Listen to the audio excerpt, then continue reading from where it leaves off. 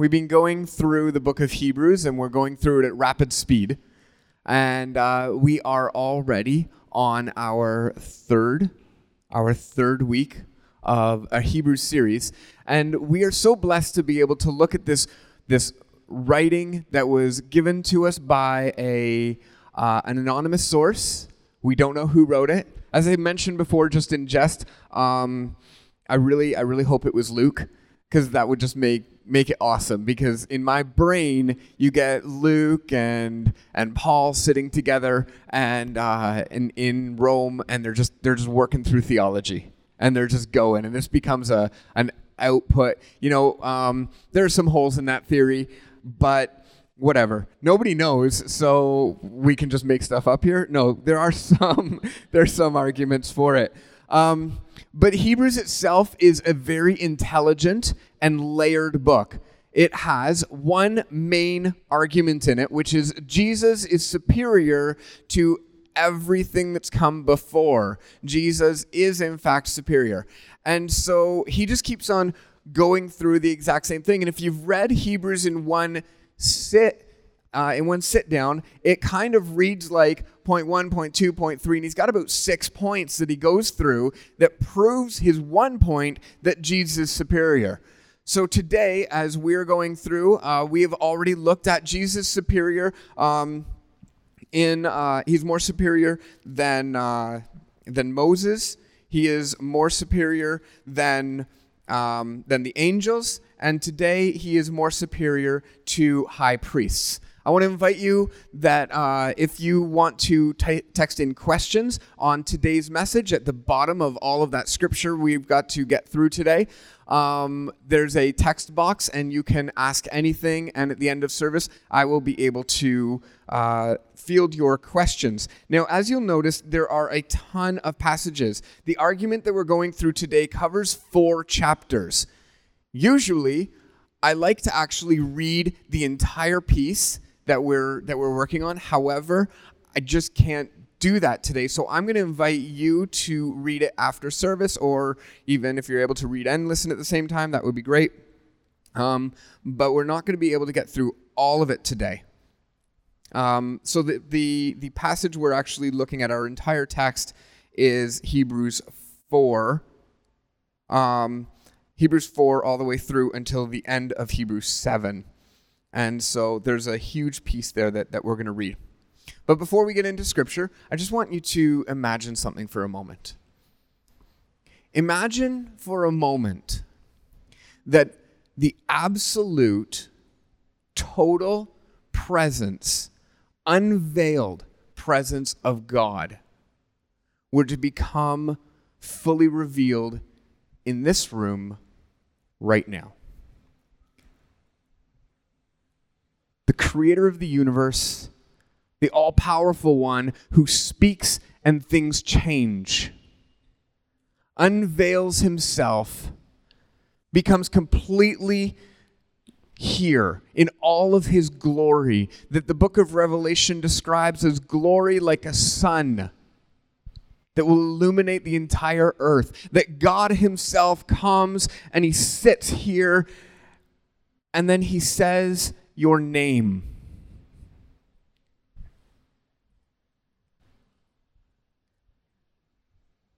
And he says, and that's where it stops. You just stop right there.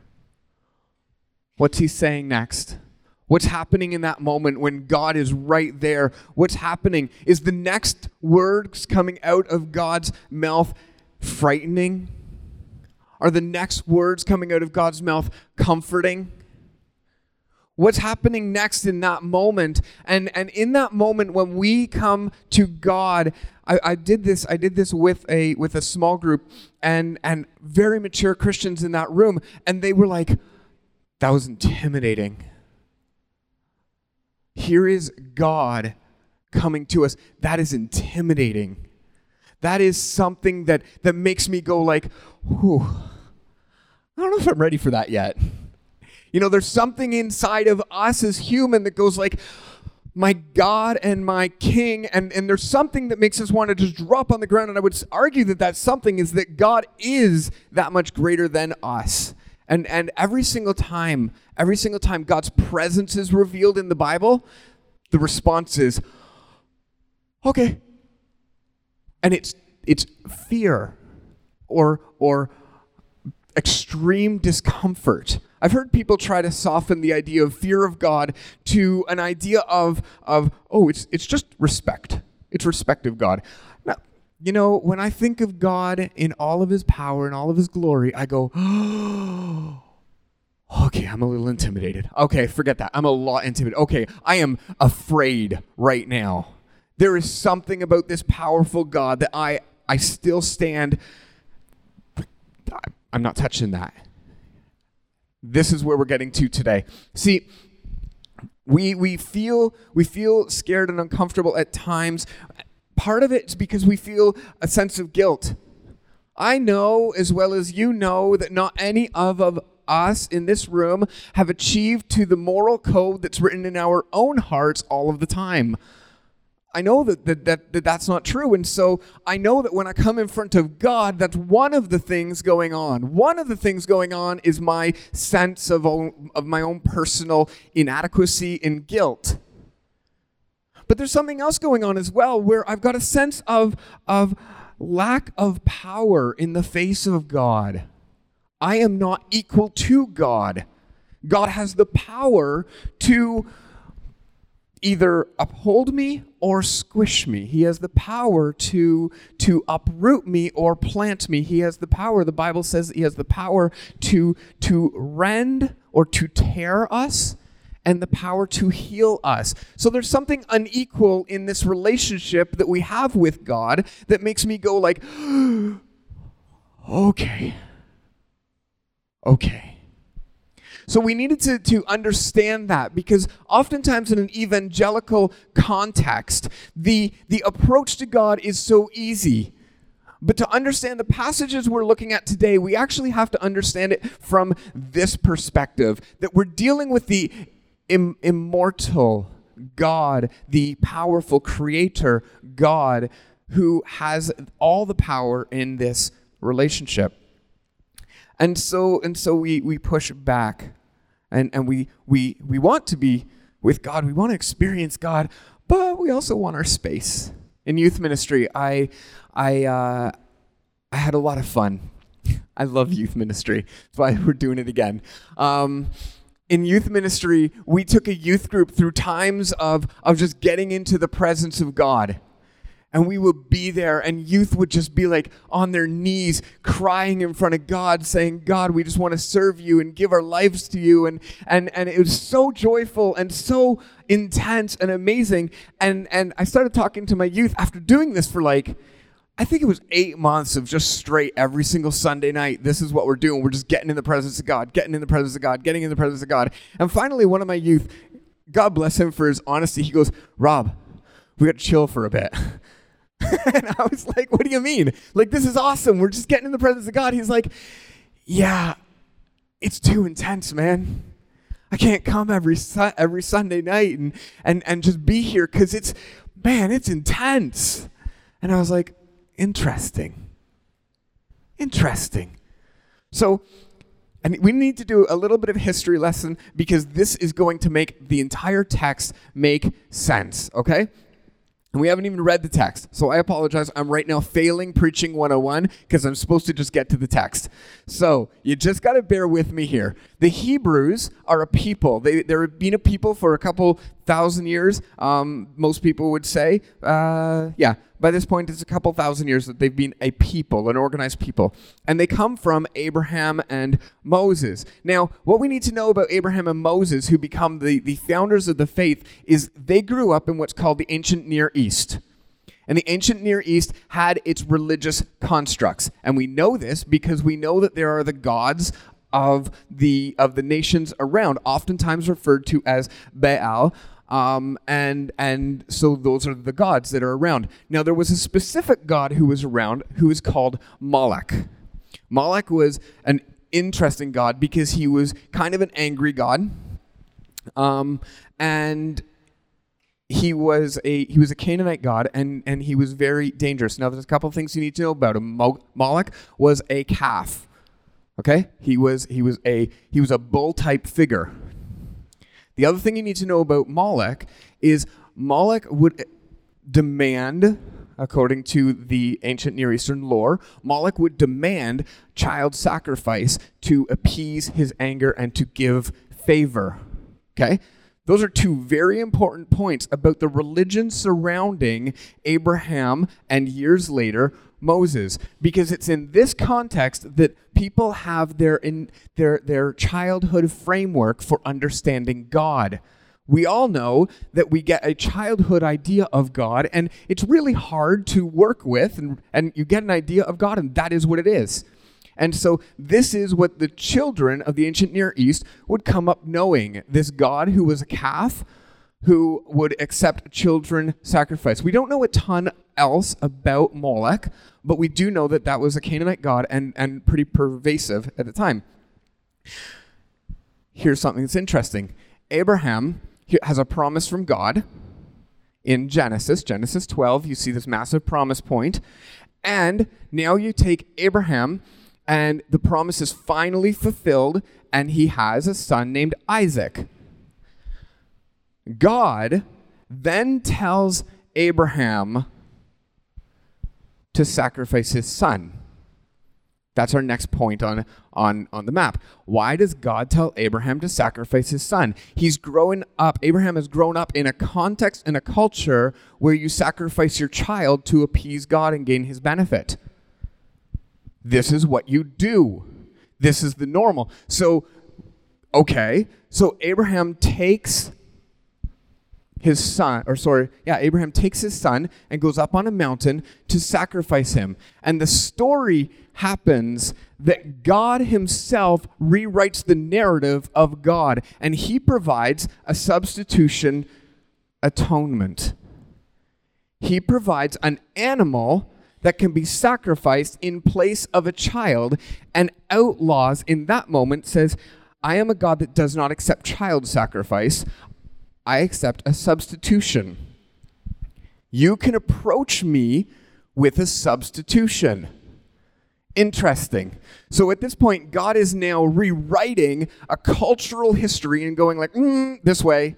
We are changing the narrative. It is this. I do not want to see children sacrificed to a deity. Wrong, not happening, not what we want. And he's correcting, and he's saying, stop this. This is not what's happening. So now we then move on. And we see Moses, and Moses goes up to Mount Sinai. While he's up in Mount Sinai, this is Exodus chapter 20. While he's up on Mount Sinai, he's gone for too long. And Aaron, the right-hand man, grown up inside, seeing all the great things that God has done, Aaron, the right-hand man, goes, all right. And the people start rebelling, and they're like, give us our God, give us our God. And so Aaron gathers all the jewelry, throws it in the fire, and what comes out? A golden calf. A golden calf. And so now we have a second representation of Moloch. And God is saying, no, that's not me. That's not me. This is not how it works. You do not sacrifice and you do not worship a God made by hands. You worship me. I am divine creator. And look at what happens in Exodus chapter 20. This is where we're going to actually first see scripture, which is funny because I'm preaching on Hebrews. However, Exodus 20:19. What's happened is God has set up this place. He's given the 10 commandments. You shall not steal. You shall not bear false witness against your neighbor. You shall not covet your neighbor's house. I just started at the top of my page, okay? And this is what happens.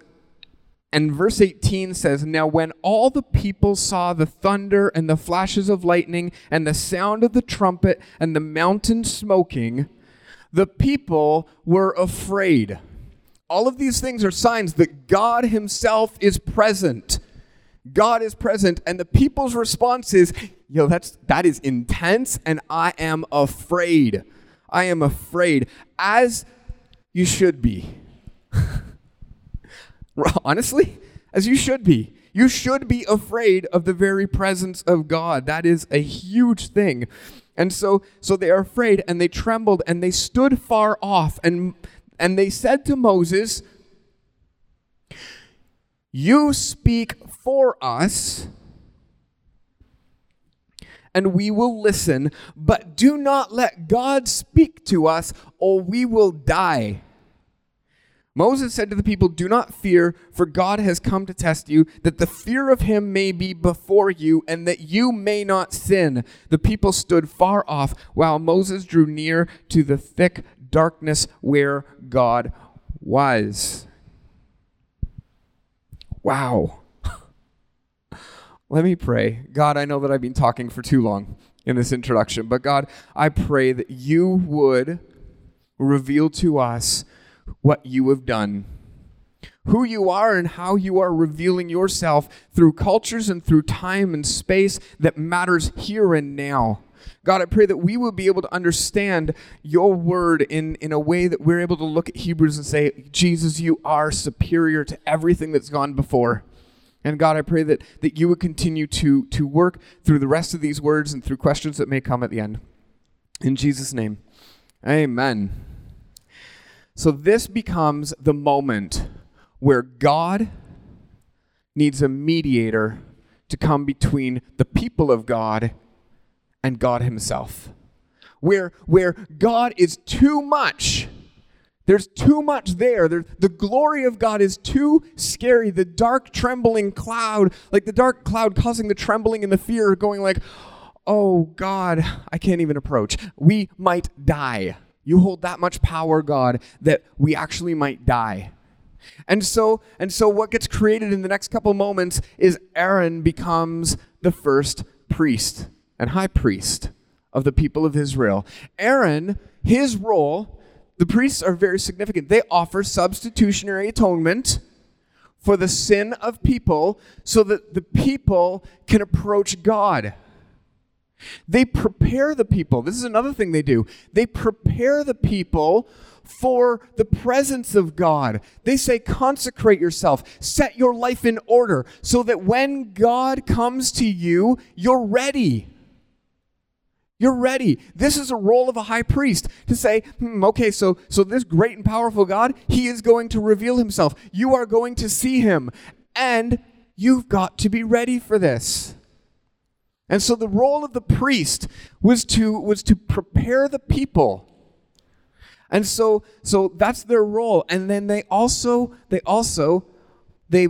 perform the Day of Atonement, which is the moment where they come and they offer the sacrifice, a substitutionary atonement for the sin of the people. Why? So that the people can live in the presence of God, which is Israel. So the people can live there. That city is a holy place of God. And so the people have to be able to live there. And once a year, here's that substitutionary atonement offered to God for the sins of the people according to the law revealed to Moses in Exodus chapter 20. So this is what a priest does. So now I'm going to flip to Hebrews. And as I said, our text today is really expansive. It's Hebrews 4:14 to 8:1. And what we have is we have a little bit of a broken argument because he gets distracted or he actually starts to preach in 5:1. Remember I told you this wasn't a letter, this is actually meant to be spoken. And so he preaches to make sure he keeps people's attention from 5:1 through until 7:1. So we're actually not going to be touching that piece because there's a pastoral exhortation that doesn't actually apply to this passage, what we're talking about, but it's Jesus as high priest. So the first piece that I want to read is going to show us a couple of things. One is we just established what the high priest does. We just established why it's there. It's substitutionary atonement, consecration, and this, being prepared to be in the presence of God. We've established that that's what the high priest does. And the high priest has been very important throughout the history of Israel. And so now we actually need to look at Jesus. The problem is Jesus doesn't qualify to be a high priest. He doesn't actually qualify. According to the law, Jesus doesn't qualify. The law says that the high priest comes from the tribe of Levi, and we know that Jesus comes from the tribe of Judah. Jesus does qualify to be a king, does not qualify to be a high priest. And so the author here needs to set this up for us to allow us to see what's going on. 5:1. For every high priest chosen from among men is appointed to act on behalf of men in relation to God, to offer gifts and sacrifice for sins, and he can deal gently with the ignorant and wayward, since he himself is beset with weakness. Because of this, the high priest is obligated to offer sacrifice for his own sin, just as he does for the people. No one takes this honor for themselves, but only when called by God, just as Aaron was. So too, Christ did not exalt himself to be made a high priest, but was appointed by him who said, "You are my son, today I have begotten you." And he says in another place, "You," referring to Jesus now, "are a priest forever after the order of Melchizedek." Wow. Okay. So Jesus is qualified to be a king, but not a priest. However, the author is taking this turn and saying, no, a priest is appointed by God. And again, he goes back to the Old Testament and he says, you need to see it. It's right here. You are appointed to be a priest forever in the line of Melchizedek. So what he's doing is really important for us to understand, because it's here that we're actually able to build all of our theology. I'm actually teaching us a deeper level of theology than what we normally learn, because here is where we're able to build our theology about Jesus' power to forgive sins, Jesus' power to allow us to enter into the presence of God. We build everything on it, yet many of us, we haven't studied it or don't understand it yet. So Jesus was appointed in the order of Melchizedek. So the writer of Hebrews is arguing that Jesus is from a different line of priests. Here's Aaron's priest line, and here's a different line. And so we're going to get introduced to Melchizedek in chapter 7, verse 1-3. Melchizedek is the king of Salem, priest of the Most High God. He met Abraham returning from the slaughter of the kings and blessed him, and to him Abraham apportioned a tenth of everything. He is first, by translation, the king of righteousness. He is then also the king of Salem, which is peace. He is without father or mother or genealogy, neither having beginning of days or end of life, but resembling the Son of God. He continues as a priest forever. So what the author is doing here is the author is saying there is a line that was established before Abraham. There is a line of priests that was established before Abraham that allows us to say Jesus is a priest in the line of someone else. This gives a legal bearing, a legal grounding for the argument for Jesus is our high priest who is superior to the Levite high priests. And so this is really important for us to understand, because this is where we're starting to see Christians go, Jesus is way superior to what we've had before, to what we grew up with. Jesus is way superior to the Jewish tradition and laws. Jesus is something very, very different. And so they're looking at this and saying, God, I see what you've done here. I see how you have put it inside the scripture that you are going to do something. And so this is what's happening. This is where the switch is happening. The fact that Abraham gave a tithe to Melchizedek, it's meant to show the validity of Melchizedek's priesthood. Because every good Jewish person knows that you give tithes to the Levite priest. Those are the gifts that are offered for your approach to God. And so he's saying Abraham, who started this whole thing, gave tithes to Melchizedek. There is a greater priesthood going on here. And so the Levitical priesthood didn't bring perfection. Let's look at Hebrews 7:11. And I apologize for being so sporadic in this. It's such a long text, but he's making only one argument here. Now, if perfection has been attainable through the Levitical priesthood, for under it the people received the law, what further need would there to be another priest to arise in the order of Melchizedek, rather than one named from the order of Aaron? So he's saying right here that because we have another priest rising up, we can see that the systems of Torah, the systems of the Levitical priesthood didn't work. And so we're looking to now Jesus, who is superior.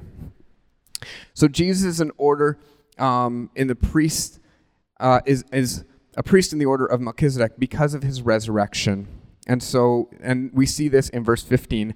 It becomes even more evident when another priest arises in the likeness of Melchizedek, Jesus, who has become a priest not on the basis of the legal requirement concerning bodily descent, but in the power of an indestructible life. The fact that Jesus rose from the dead establishes him as a better high priest. So we're resting everything in the resurrection. For its witness, you are a priest forever in the order of Melchizedek. So because Jesus is a priest outside of the law of Moses, Jesus becomes the guarantor of a brand new covenant. We speak of this like it's common language. We speak of this like, oh, Old Testament, New Testament, it's just the way it is. It's this logic right here that allows us to see Jesus is doing something different. So we see a New Testament, a new covenant is written now in the person of Jesus. And so here we have in 22 to 28 of chapter 7, we have, this makes Jesus the guarantor of a better covenant. Exactly what I said. The former priests were many in number because they were prevented by death from continuing in office, but Jesus holds his priesthood permanently because he continues forever. Consequently, he is able to save to the uttermost those who draw near to God through him, since he always lives to make intercession for them. For indeed, it was fitting that we should have such a high priest, holy and innocent, unstained, separated from sinners, exalted above the heavens. He has no need, like the other high priests, to offer sacrifices daily, first for his own sin, then for the people, since he did this once and for all when he offered himself up. For the law appoints men in their weaknesses as high priest, but the word of oath, which came later than the law, has appointed a son who has been made perfect forever. What we have is Jesus is now a high priest, made perfect forever. And so this is so important for us, because now we can, right at the beginning, you'll notice I didn't do Hebrews 4, because now we understood this priesthood. Now we understand that Jesus stands and he intercedes for us. He's there. He knows. He's been tempted in every way we are. And he knows what's happening. He knows the fear that you've felt when you've approached God. He knows every element of your life. And he becomes the mediator, the person between God and man. So get this, Hebrews 4:14 to 16. Therefore, while the promise of entering his rest still stands, let any of us fear lest we should seem to have failed to reach it. For good news came to us just as it did to them. But the message they heard didn't benefit them because they were not united by faith, which to those who listened. So, since we have a great high priest, let's not forget the message that we just saw in 4:1. But since we have a great high priest who has passed through the heavens, Jesus, the Son of God, let's hold fast our confession. For we do not have a high priest who's unable to sympathize with our weaknesses, but one in whom every respect has been tempted as we are, yet without sin. Let us then with confidence draw near to the throne of grace, that we might receive mercy and find grace to help in time of need. So we've just explained, the author of Hebrews is just explaining that all of the old way of approaching God, it was good for a season. But now that Jesus has come, he's established a brand new way, a new covenant that says you can approach God. When you think of the presence of God, When you think of that like glory of God, the priest Jesus stands in between you and that glory. And he stands on your behalf. And the good news is he stands on your behalf. The Bible says that he is interceding for us constantly. He is your vouchsafe.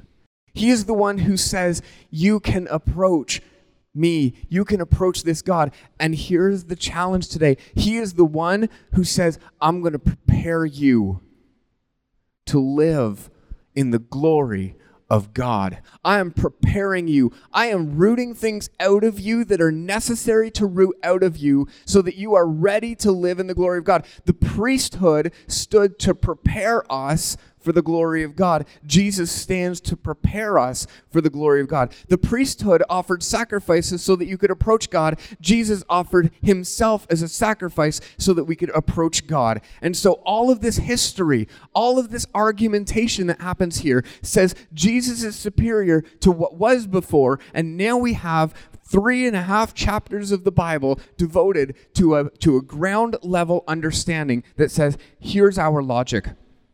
Here's why we can say, all the way from Moloch to God correcting and saying, no, that's not the way it is done. Finally, Jesus incarnates as the high priest who says, here I am for you.